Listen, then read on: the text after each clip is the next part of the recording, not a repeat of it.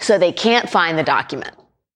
We are learning more about this week's blockbuster reporting that special counsel Jack Smith has an audio recording of former President Trump in 2021 seemingly admitting, again on tape, that he took a classified document with him when he left the White House, a classified document allegedly detailing plans of how the U.S. could attack Iran. That document.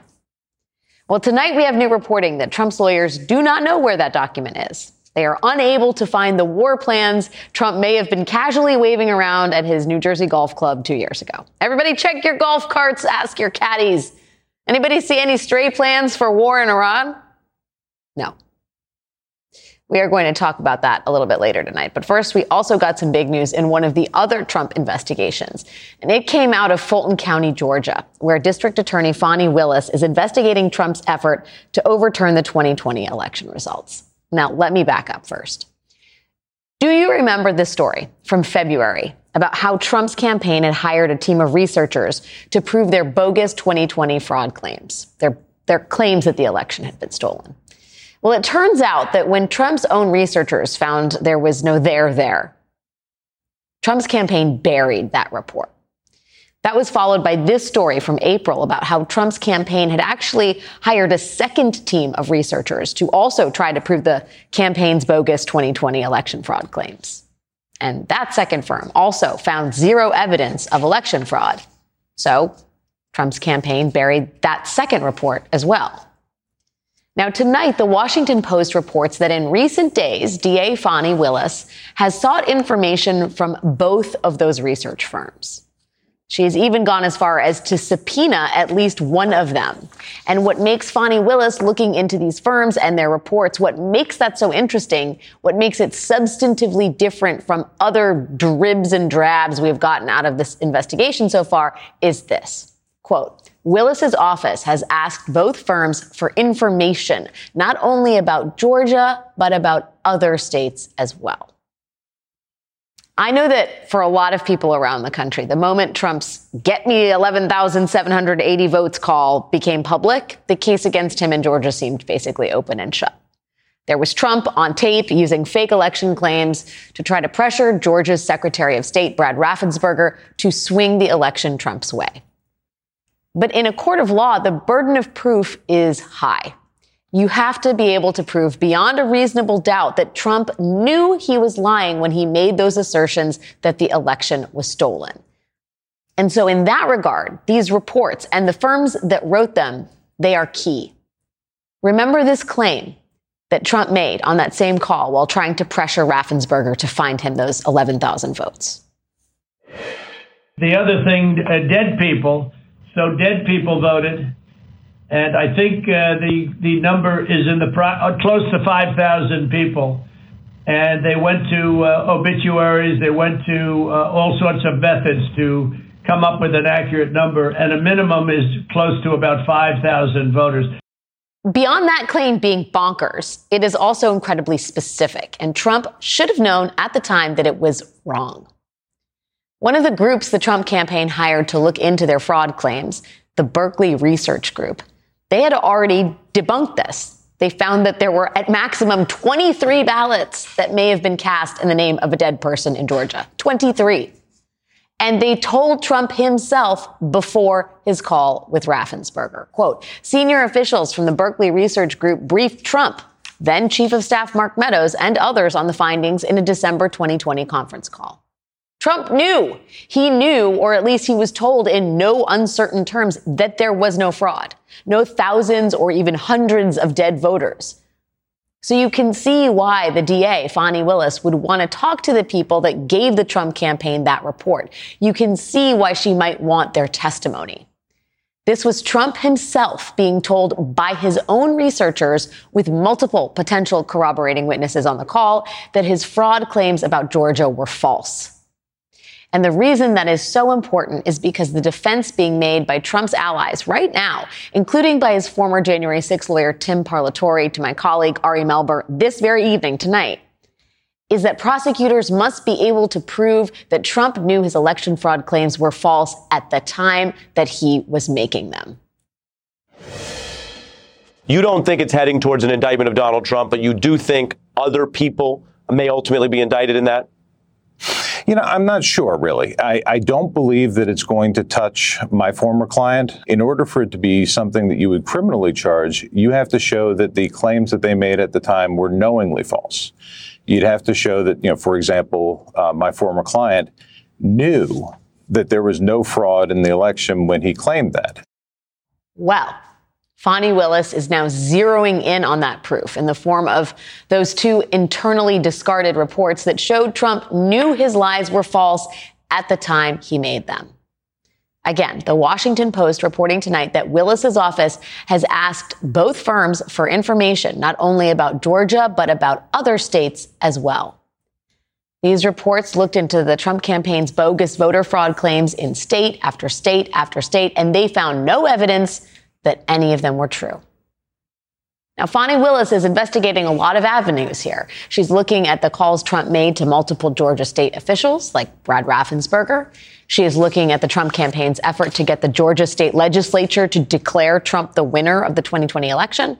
She is looking at the fake electors scheme, and she is looking at the Trump campaign's potential involvement in the unauthorized breach of election equipment in Coffee County, Georgia. And all of those efforts by Trump and his campaign are a lot harder to excuse legally when you look at the actual evidence compiled by Trump's own consultants. Trump's campaign had been told in December of 2020 by their own researchers that there was no evidence of widespread voter fraud in any of the states they looked at. So their justification for pressuring the Georgia state legislature, Trump's justification for asking his campaign somehow to convene fake electors, their justification for everything in Coffee County, Trump's justification for what exactly he was trying to do on the call with Brad Raffensperger, all of that gets a lot harder for them to hide behind. Joining us now are former U.S. attorneys Barbara McQuaid and Harry Litman. Barbara and Harry are, of course, also MSNBC legal analysts. Thank you both for being here. Harry, let me just first start with your reaction to these subpoenas that we're finding out about in Fulton County and how meaningful you think they are in building the larger case against Trump vis-a-vis his efforts to steal the election. So, Alex, I think they're very meaningful, but for exactly the reason you said. That is, they show that when Trump, January 2nd, is calling Raffensperger, he already has the information that it's a lie, and that makes a charge under Georgia law of solicitation to commit election fraud all the stronger. The reports also include sort of teasing hints that because it's out-of-state conduct, maybe Willis is stretching to make this case, already pretty sprawling, into a state RICO case, which would be gargantuan, because that also lets her sweep in criminal conduct from other states. I wouldn't be so sure about that yet, because as you say, there's a very good reason that she would need it without bringing RICO. And RICO would really make this case gargantuan. The history of sort of large politically tinged prosecutions in this country is not a happy one. So would be biting off a much, much more than she has to. Can we talk about the RICO potential RICO case here, Barb? Because whenever Fani Willis's name is mentioned, RICO, racketeering, is like soon to follow. And a lot of folks think outside the DA's office that it may be a RICO charge that she's looking at for Trump. To Harry's point, how difficult would that be? And would she have to look at actions in other states, or could she just look at what happened in Georgia? Yeah, I think the reason that we are hearing speculation about RICO is that Fani Willis has a track record of using the RICO statute. And sometimes it's a very valuable tool for prosecutors. RICO can be thought of like an umbrella. It is allowed to sort of cover a whole variety of different crimes that are tied together. So, for example, it would allow her to charge in the same case both the call to Raffensperger, the false statements to the legislature, breaching of the equipment in Coffee County, the false electors. All of that could come together as a pattern of racketeering activity. And so for that reason, it allows a jury to understand the full scope of the crime. But I share Harry's hesitation about going outside the state of Georgia and getting so much bigger and bigger and bigger. You know, a common phrase prosecutors use in talking with their colleagues is, you don't need to boil the ocean. Charge your case. And sometimes, I think prosecutors want to track down every possible lead to make their case as strong as possible. But at some point, you have to know that it's time to move on. And I would like to see her, even if she uses RICO, would be fine, but stick to what's happening in Georgia. That's sort of her remit. Let the Justice Department handle the national scope. Yeah. To stay on this for one more second, Harry, you can build a racketeering case in Georgia. Part of the reason that reporting has suggested that maybe this is a more national RICO case, which would be novel, is because these firms that we're talking about, the ones that were enlisted by the Trump campaign to determine whether there was election fraud, they looked at activities in Georgia, Pennsylvania, Arizona, Nevada, Michigan, and Wisconsin. And so it sounds like the thinking there, and this is the really outside the box thinking, is maybe Fani Willis is looking at Arizona and Michigan and other states and saying Georgia is but a piece of broader national fraud that was perpetrated by the Trump campaign. Is that what everyone should understand about what we're talking about here? Yes, that is the hypothesis, and it's true that the Georgia RICO, which is expansive even for RICO laws, permit her to sweep in all of this stuff. Remember, the special grand jury, if she follows that blueprint, she's already talking about 15 or more defendants, and RICO does, as Barb says, sweep everything in. It basically says that it's not just discrete crimes, but they are, that basically Trump is the head of a whole racketeering enterprise. It was passed originally for the mafia. So it's there in theory, but I really want to second what Barb said. I think this goes for Jack Smith too. It's now time, having gathered all the evidence they have, for them to pare down, not expand out. The keeping your eye on the ball, which is conviction rather than sprawling charges, I think, is what a seasoned prosecutor will do. Yeah, it seems like an opportune time to sound a cautionary note, right? Because I think and I would love to get both of your thoughts on this, even when you talk about the aspects of the Georgia case that seem most on their face wrong, potentially criminal,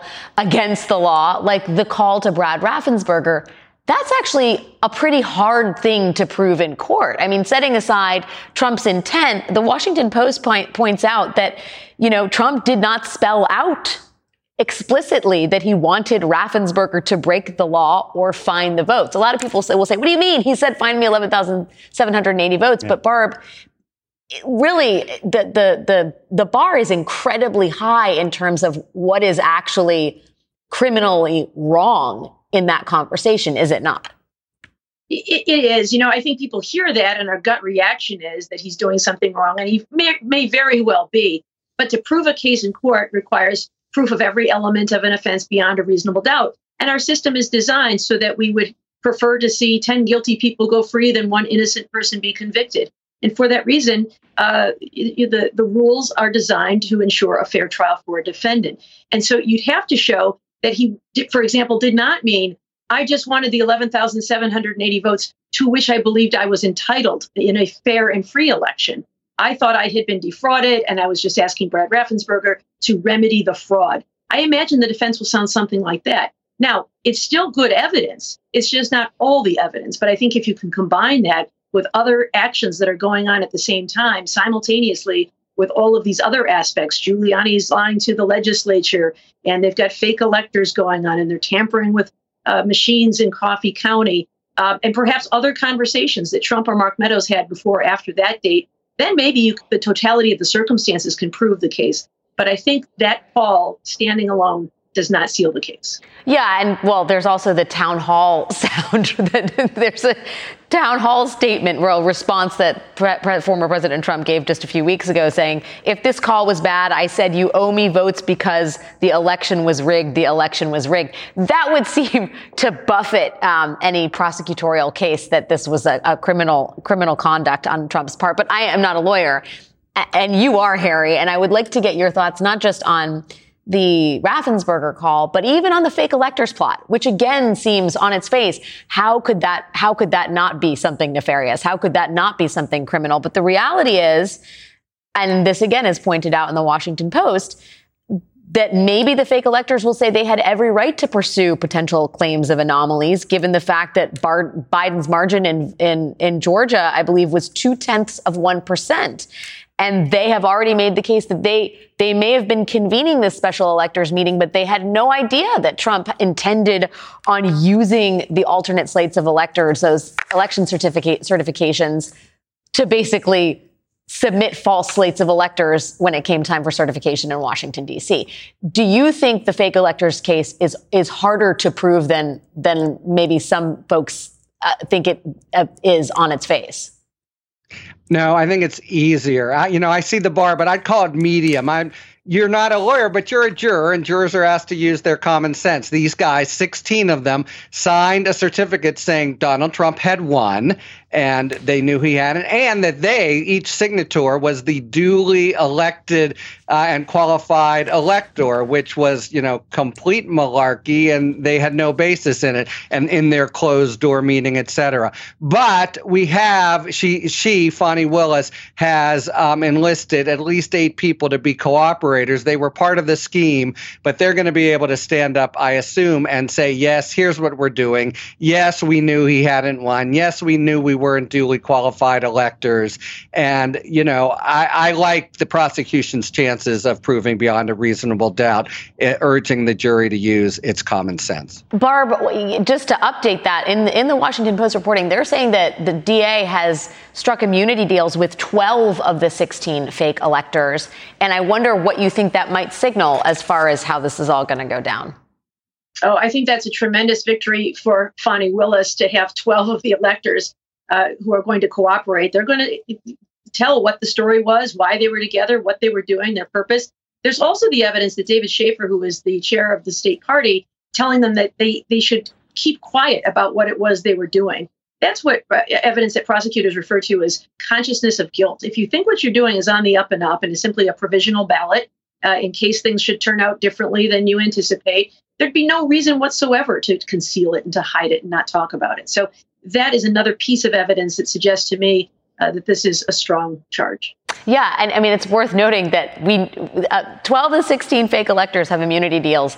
Not included in that number, David Schaefer, the former Georgia Republican leader, and Sean Still, who is now a Georgia state senator, but one of the people who was apparently outside the meeting of the fake electors trying to push the media off from covering what was happening inside the room, which again, sort of sounds like consciousness of guilt, but we will see. Barbara McQuaid, Harry Litman, great to see you both. Thanks for your time tonight.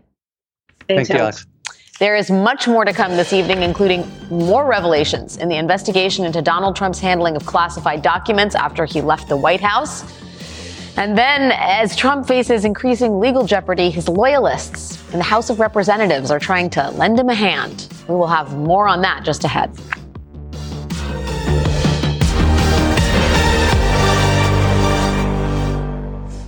On the MSNBC podcast, How to Win 2024, political experts, former Senator Claire McCaskill and Democratic strategist Jennifer Palmieri examine the campaign strategies unfolding in this all-important election. The focus is on the voters that are not necessarily in your corner now. If Democrats are going to win in 2024, we have to be able to explain what is happening at the border and what the solutions are. Search for How to Win 2024 wherever you get your podcasts. New episodes every Thursday. Hi, I'm Jonathan Capehart, and I'm excited to share some great news. Both the Saturday Show and the Sunday Show are available as a podcast. Every weekend, I look forward to bringing you the most important political news and the newsmakers who are creating policies that affect your life. For me, it's all about the conversation. That's when news is revealed and understanding begins. Search for Saturdays and Sundays with Jonathan Capehart and follow.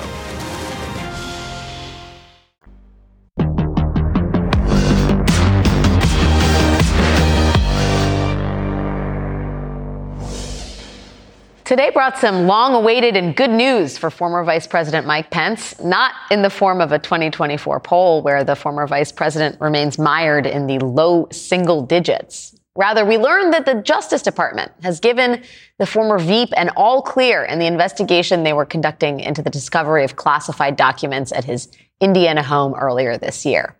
In a letter obtained by NBC News, DOJ officials told Pence that they will not be pursuing charges and that the investigation has now been closed. So finally, some good news for Mr. Pence, who is expected to officially announce his confounding bid for the presidency next week. The same, however, cannot be said for Donald Trump, whose legal woes continue to worsen and who is already complaining about Mike Pence again. He posted on Truth Social today, quote, "That's great, but when am I going to be fully exonerated? I'm at least as innocent as he is."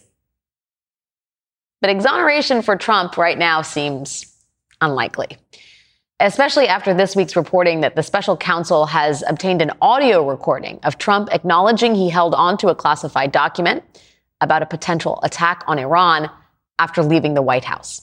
Crucially for prosecutors, in that recording, Trump reportedly suggests that he would like to share the information, but was aware of limitations on his ability post-presidency to declassify records. The former president admitting that on tape would undercut Trump's longtime argument that he had already declassified all the materials he took with him when he left the White House. So this recording is a big deal. And it remains unclear tonight just how the special counsel obtained this very essential recording. We know it was made during a meeting Trump held in 2021 at his golf club in New Jersey with two people who were working on the autobiography of Mark Meadows, his former chief of staff. The meeting was also attended by several Trump aides, including Margot Martin, who often recorded book interviews that were granted by Trump, and Liz Harrington, Trump's spokeswoman at the time. But when prosecutors questioned Margot Martin before a federal grand jury, they already had the recording in their possession.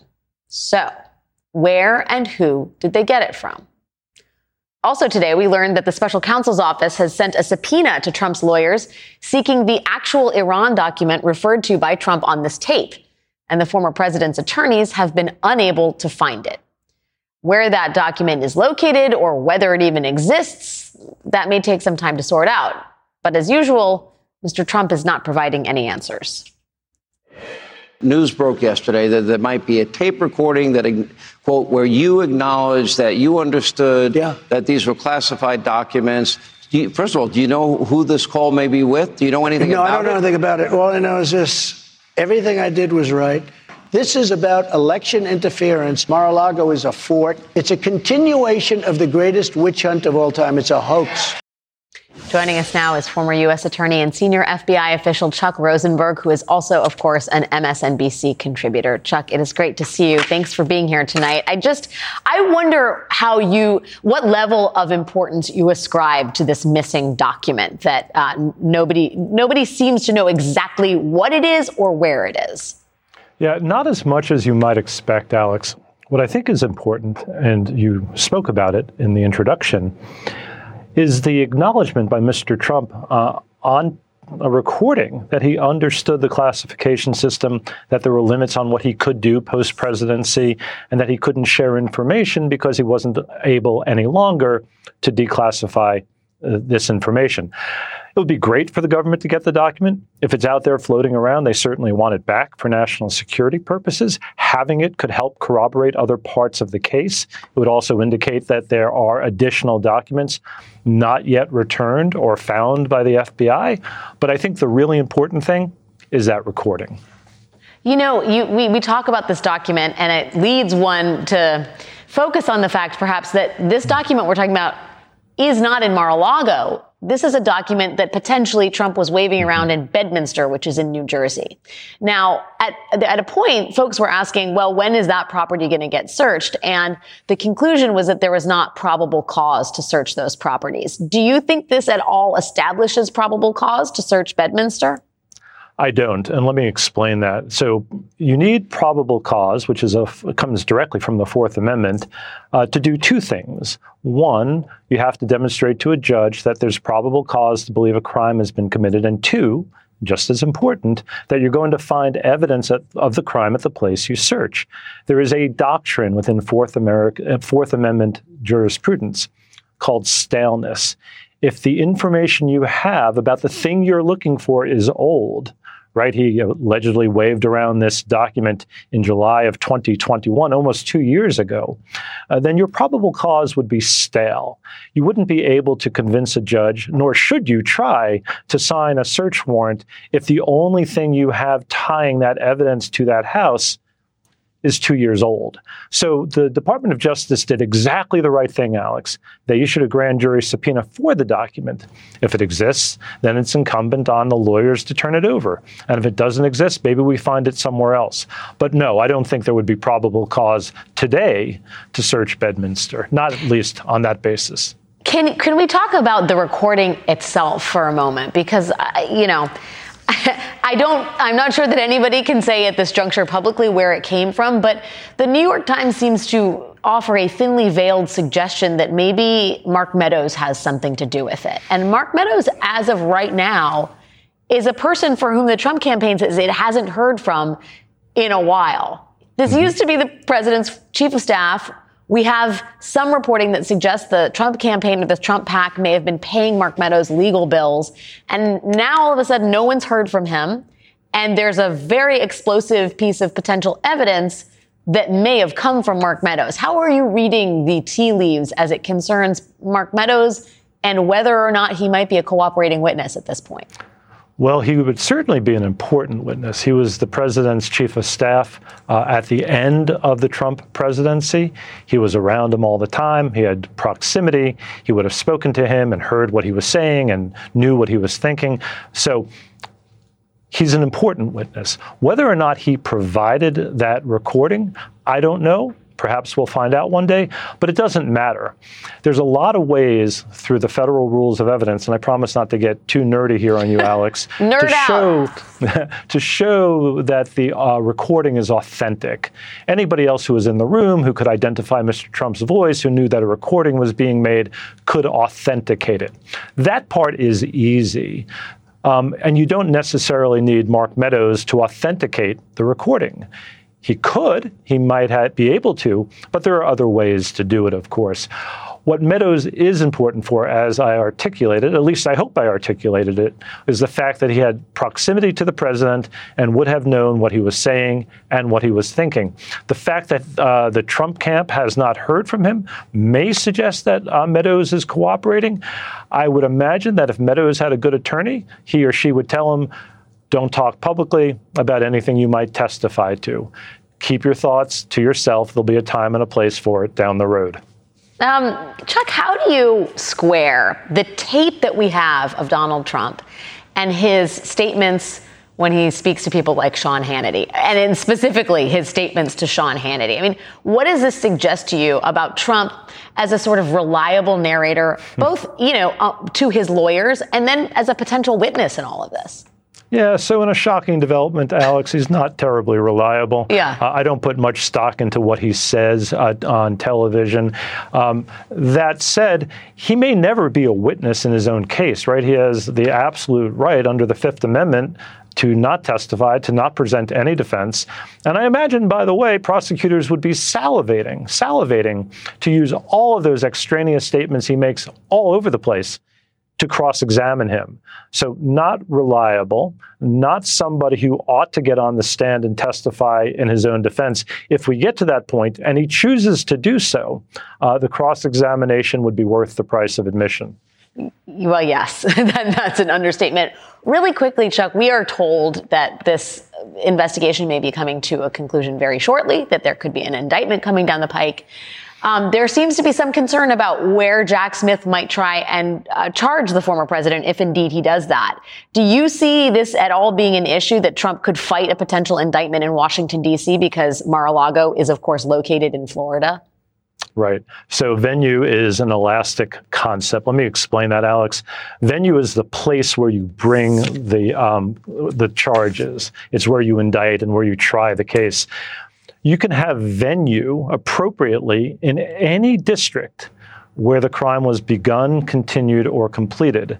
So as long as the Department of Justice selects an appropriate venue, could be D.C., it could be Washington, it could be somewhere in between, as long as they have an appropriate venue, I don't think Mr. Trump is going to be able to move it. He might try. By the way, remember, a lot of the January 6th defendants filed motions in federal court in the District of Columbia to change venue, and not a single one prevailed. So if venue is appropriate, and there are many places where it may be appropriate, the government's going to be able to keep the case where they charged it.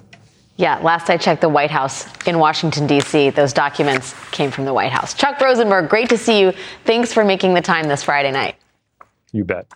Still more to come this evening. President Biden uses his first ever Oval Office address to celebrate a big victory while building bridges to his political opponents.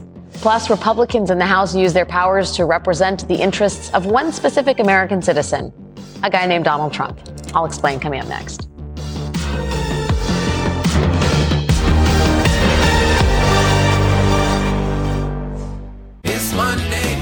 It's Monday, everyone. We're happy to have you here on this Monday night. Lots of news to get to tonight. Make more of your Mondays on MSNBC with Jen Psaki and Rachel Maddow back to back. If you were talking to a voter, what would you say to them about why this case matters to them? Was this the kind of proceeding you would expect in a typical New York DA's case, or does this really feel different? Inside with Jen Psaki at 8 p.m. Eastern, followed by The Rachel Maddow Show at 9, Mondays on MSNBC. Monday night.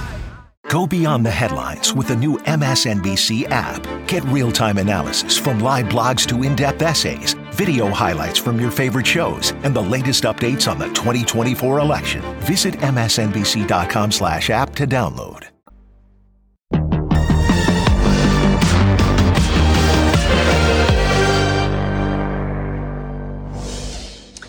There are some people that the Republican Party just can't seem to quit. Let me explain. Just last month, the Durham report was released. The report had been commissioned by former Attorney General Bill Barr to look into the FBI's investigation into Donald Trump's Russia scandal, to investigate the investigators, as it were. The right had been breathlessly awaiting the results, hoping that it would expose a vast deep state conspiracy. It did not. Even though the Durham report came up empty-handed, it did spin out a new hypothesis for the right, that Hillary Clinton and her campaign had colluded with the government to push a Trump-Russia conspiracy. And now, the GOP is running with that. House Judiciary Chair Jim Jordan now says he would like to see another investigation into Hillary Clinton. We're going to talk with our lawyers. We're going to talk with Speaker McCarthy on where we proceed from here. In fact, are there people that were highlighted in the Durham investigation and the Durham report that we need to talk to on the Judiciary Committee? We're going to give that a good hard look, but nothing is off the table. For the record, it has been 7 years, since Hillary Clinton ran for president. We are now 2 election cycles removed from Hillary Clinton's candidacy, and yet it is still Groundhog Day. At the same time that we are seeing that play out, Congressman Jim Jordan also appears to be using the Durham report to prove that the FBI has had it out for Trump all along. This week, Jordan sent a letter to Attorney General Merrick Garland asking the Department of Justice to turn over details on the FBI's role in the special counsel's Trump investigation. In that letter, Congressman Jordan complains about the institutional rot that pervades the FBI. And he asks the Department of Justice to disclose information about the use of FBI personnel by Special Counsel Jack Smith. This is certainly not the first time that Republicans have appeared to run interference on behalf of the former president. Shortly after Manhattan DA Alvin Bragg indicted former President Trump, House Republicans issued a subpoena, summoning a prosecutor who worked in Bragg's office to appear before the Judiciary Committee for a deposition. It's a move that the Manhattan DA said was designed to undermine his office's criminal case against Trump through an unprecedented campaign of harassment and intimidation. And it's not just the Judiciary Committee. The chairman of the House Oversight Committee is now preparing to hold FBI Director Chris Wray in contempt of Congress for not turning over a document regarding unsubstantiated allegations about President Biden and his family. Mind you, the FBI has offered to make extraordinary accommodations to the committee in terms of this request, but even that is apparently not enough. Still to come this evening, a story that is sure to raise the blood pressure of your anti-woke family members. Stay tuned for that one. Plus, President Biden promised he would do it, and he did. What it means for his presidency and the country with expert guidance from David Plouffe. That is next.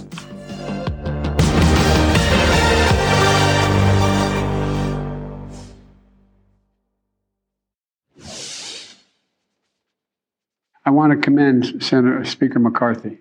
You know, he and I, we and our teams, we were able to get along, get things done. We were straightforward with one another, completely honest with one another, and respectful with one another. Both sides operated in good faith. Both sides kept their word. That was President Joe Biden just a short time ago, giving the first Oval Office address of his presidency. Biden's speech underscored the bipartisan nature of the legislation that just passed the House earlier this week and the Senate last night, a bill raising the debt ceiling and staving off catastrophic default on America's debt. The president graciously acknowledged Republican House Speaker Kevin McCarthy and his political opponent / counterpart in those negotiations. But he also used the opportunity to resell to the American public his administration's accomplishments, from job creation to lowering unemployment numbers to signature legislation, including the Inflation Reduction Act and the CHIPS and Science Act. Biden made the case that what Democrats got in the bill was really the preservation of a remarkably strong legislative legacy. Joining us now is David Plouffe, former White House senior advisor under President Obama. David, thank you for being here tonight. Did any part of these debt ceiling negotiations surprise you? Well, I was worried for a while, Alex, that they wouldn't be able to land the plane. So I'm glad they landed the plane. Of course, this is a ridiculous scenario. We're simply paying bills that we've already racked up. And the Republicans obviously had no problem raising the debt ceiling under Trump. But the good news is we're not going to have a massive self-inflicted catastrophic wound to the economy. That's most important, obviously, for the economy, for the American people, but also politically. That could have created a really deep recession as Joe Biden's heading into his reelection year. So I think you kind of clear the decks a little bit. I'm not sure there'll be much more agreement in Washington than anything between now and the end of 24. So I was worried for a while that McCarthy couldn't find a way to navigate this. But they did. They actually got a lot more votes in the House than I would have thought, well over 300. So, I think it's a good moment for the country because we got pretty close to really some catastrophic economic damage that would all be self-inflicted by our politicians in Washington. How do you look at it in comparison to how President Obama had to navigate a debt ceiling crisis of his own and the sort of extensive deal making that went on behind the scenes with Mitch McConnell? Well, Alex, it's deeply frustrating because, again, all we're doing is simply agreeing to pay the bills that we've already decided that Congress has decided we're going to rack up. That being said, I think Democrats always are at a little bit disadvantage in these scenarios because we tend to believe in government. We tend to be responsible. We don't want to shoot the hostage. And so I think my guess is Joe Biden and the White House decided the most important principle is not to default. And so we're going to hold the line as much as we can, but we're not willing to default. And that was the same principle Barack Obama had back in 2011. We got very close back then to defaulting, and the economy took some shocks because of it. So I think that's the commonality, is there's far too many Republicans. Thankfully, not enough of them, but there's far too many Republicans who want us to default, who want that talking point, who think it's simply the same thing as the government shutting down for a few days, as opposed to basically sending America into a deep recession, if not depression. What do you think about the power of the fractious right wing of the Republican conference that has voiced its displeasure with the deal that was carved out between Biden and McCarthy? I mean, is it your assessment that they are declining in power, that they were never serious about their demands, that they don't actually know how to negotiate budget policy? I mean, how do you read their position in all this and the sort of disregard in a lot of ways that McCarthy paid to them?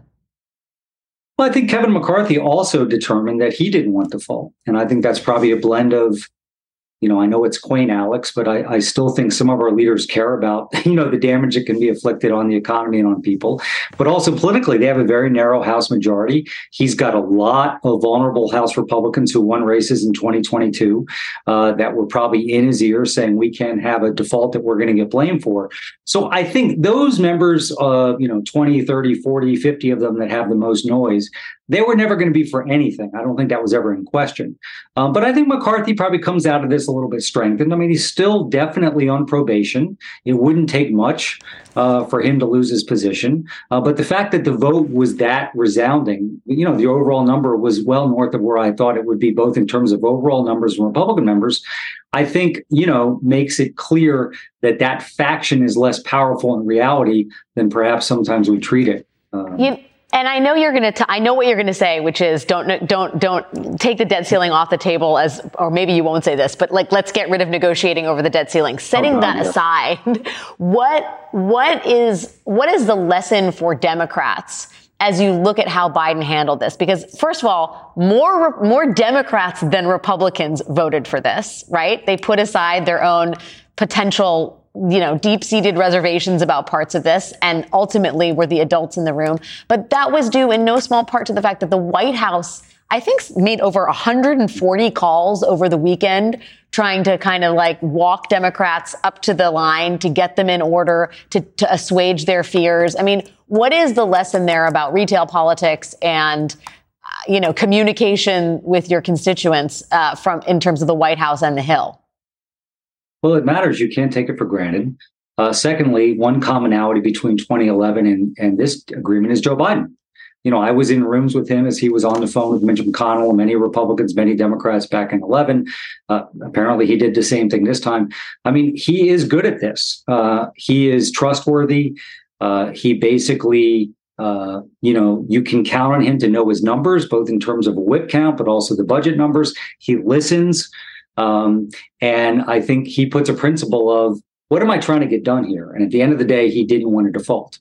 So I think we can learn a lot from that. I also think, people have to understand that most Democrats believe that things like defaulting in a self-inflicted wound by politicians in Washington is not why they ran for office. There's real harm. So there's a performative aspect of politics now where far too many Republicans are really just trying to get likes on social media or get booked on the Fox News and other programs like that, as opposed to treating the job seriously. And I think most Democrats still believe at the end of the day, even if it's painful to negotiate, and we shouldn't have to do that, even if it's painful that we have to make some concessions, and I wish we didn't have to do that, that at the end of the day, default would hurt a lot of people.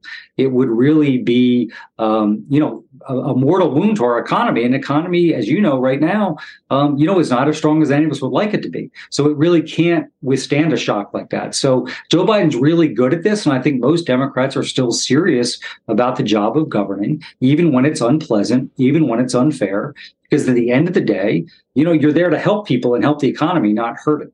Yeah, and that's why more of them voted for this than Kevin McCarthy's party, which wanted the negotiations to begin with. David Plouffe, thank you so much for joining me on this Friday night. Really appreciate it. We have one more story for you tonight about a long-standing wrong that is being righted. We will explain after a quick break.